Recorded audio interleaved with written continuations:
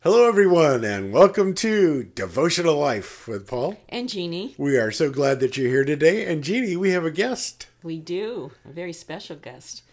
Another blonde one like me. Okay, who is it? Judy. Hi, Judy. Hi, Pastor Paul. How are you doing today? I'm fantastic. Well, we think it's fantastic to have you here with us. Thanks. And we know a lot of listeners will be happy to hear you as well. Now, Jeannie, where have we been and where are we going? Well, we're putting on the gospel shoes of peace. And so recently, the last few days, we've been interviewing different folks and asking them, how did you find out about the Lord? I mean, what difference did it make once you gave your life over to the Lord? That there's definitely a time then people know about God, but then they make that commitment and surrender to the Lord. We talked kind of like getting married, you know?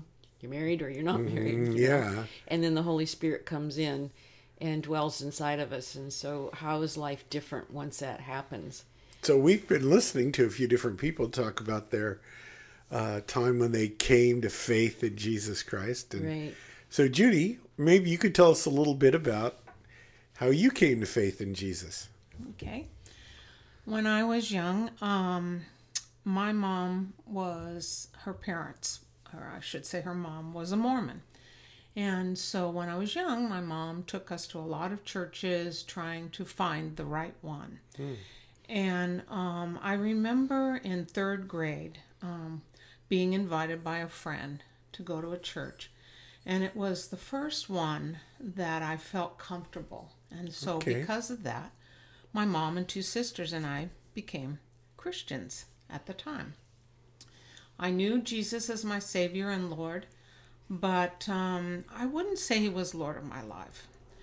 I went through a lot. My mom had cancer. My dad decided that he would rather find comfort in a bottle of alcohol. And so it was a very difficult time. Yeah, it during sounds my- like it. during my teenage years. But one night, my dad came to the back door drunk, and I confronted him. And I said, Dad, you're ruining your family. And, you know, I just kind of shared with him the Lord. And a couple of weeks after that, he started coming to church and gave his life. Is that right? And, yeah, I know he's in heaven, That's wonderful. and I'm so excited. And But Judy, how old were you? that was in high school, so I was Okay. probably about 17. Ah, all right. Yeah.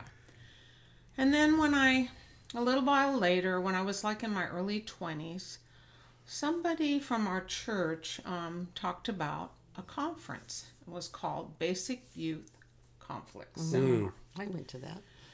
And I had never heard anybody talk about a life serving the Lord and what it meant to be, you know, having the Lord of your life. And I remember just that, you know, seminar and everything that was taught. And I just realized that I hadn't given the Lord my life. And even though I knew I was on my way to heaven, still He wasn't Lord of my life. And because of that, I remember very vividly, you know, praying and asking the Lord. And, you know, my family is who saw the big change. Oh, And they said, well, you were always Christian. I said, yeah, but it's different. right. Now He's Lord of my life. I think of Him all the time. Yeah. Yeah. And so it was a big change. Right, right. I know our family members often are the first ones to notice if it's the real deal or not and what's Yes. different about us. And we've mentioned before that so many go to church and they're good people and they know about God, but they don't know that there's this intimate personal relationship of knowing Him in a personal way that is available and needs to happen. So I grew up in a church and I didn't know that until I went away to a camp. And then someone explained that to me and it was like, how come someone didn't tell me this sooner? And then, of course, an appetite to read the Bible. I'm sure you had that after that. Oh my gosh, I couldn't get enough. I was at Calvary, you know, 7 nights a week, and I had the Bible studies on the radio all the time. And I just couldn't devour it fast enough, and it was really a change, just different than what it had ever been. Yeah. And since that time, your life has impacted so many people's lives. Thank My you, Pastor. goodness, it's like a parade, including my life and Jeannie's life and our life together.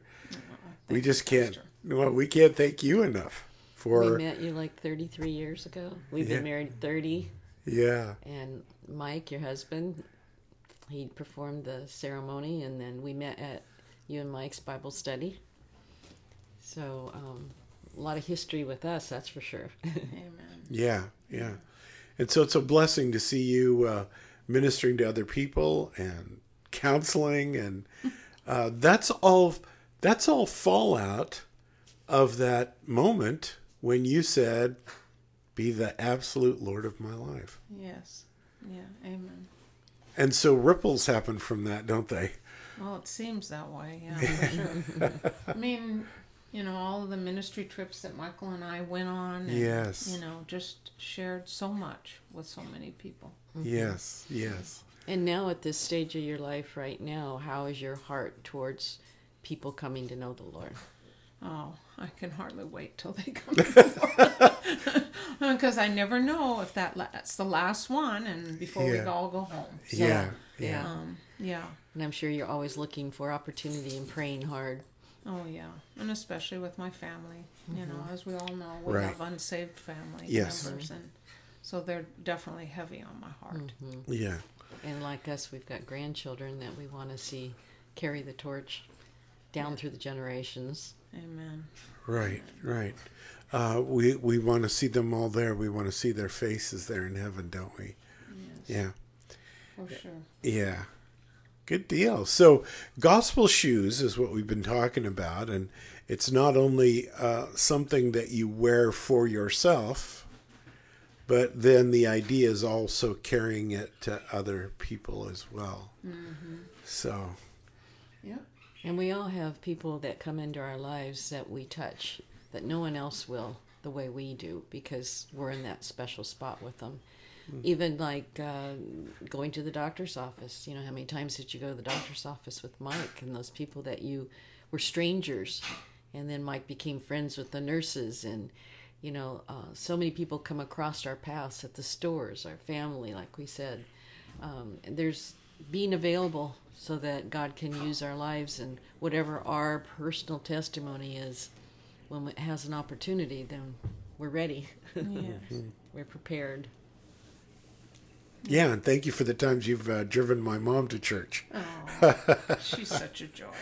she is. Yes. And she sure loves being at church. Oh, my goodness. And so I'll get phone calls and messages from her and saying how thankful she is. She tells me the same. She's my closest thing to my my heart's desire, and that is to minister to the elderly at skilled nursing facilities. Ah, yes. And because of COVID, I know that it's not allowed just yet. Right. And I keep praying and asking the Lord. I know you laid it on my heart, Lord. And so she's the closest thing I have right now to it. Well, she sure Yeah. appreciates it. That's for sure. Yeah. I tell her she's my only mama I know, because my mom's in heaven. So she's my mother-in-love. We call each other. I'm her daughter-in-love, and she's my mother-in-love. So it's a joy. Whoever God puts in our life, to be able to Yeah. show that love and to be able to support. Yeah, for sure. All right, Judy, thank you so much for being with us today. Oh, my pleasure. And I consider you church royalty. So let's pray. Father, thank you so much for this sweet time, Lord, just to hear from Judy and to recognize, Father, not just from words, but from her life, that she knows you, Lord Jesus, and walks with you and speaks to you every day. And so, Lord, we're asking for our own families and for those we know and love, that they be brought into a close personal relationship with you, and that the folks out there listening today would want to take that step, if they have not yet, to ask Jesus to be the Lord of their life. For we pray these things in Jesus' name, and everyone says, Amen. Amen. God bless you. See you.